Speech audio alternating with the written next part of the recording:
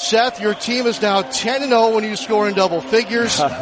You were down by 1 at the start of the fourth quarter. Where did this game change and flip the way it did? I think our second unit came in the game, played with a lot of energy. We moved the ball, we shared the ball, we got stops.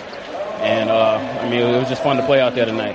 We had a lot of energy in the building, and it was fun to pull away in that fourth quarter. Seth, what did Coach Stott say either early in the fourth or in the middle of the fourth when he obviously had the temptation to make some changes, but you guys were playing so well as a group? Did he say anything to the group? I'm sticking with you guys. You guys have the momentum. No, he just kept the business-like approach. He didn't have to say anything. He came into the huddle, told us to stay locked in and focused on finishing the game because we know they can make runs. And, it could play a 2 minutes run away from being a close game again. So we came out of timeout locked in and tried to, like I said, finish the game.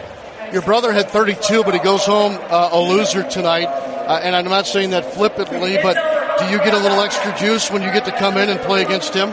Oh, yeah. First of all, it's the back-to-back champs. So, I think every team has a little extra juice playing those guys. But, it's fun matching up against Steph. It's a dream come true, like I say, every time. We're on the same floor together. And, it was just a fun game to go into the break with this momentum and try to carry it over to for the rest of the season. It is a feel-good win, Seth. You guys are going to have the majority of your games the rest of the way on the road, so you're going to need this as a confidence builder. I want to ask you about the three-point shot contest coming up this weekend. Are you fired up? You got any?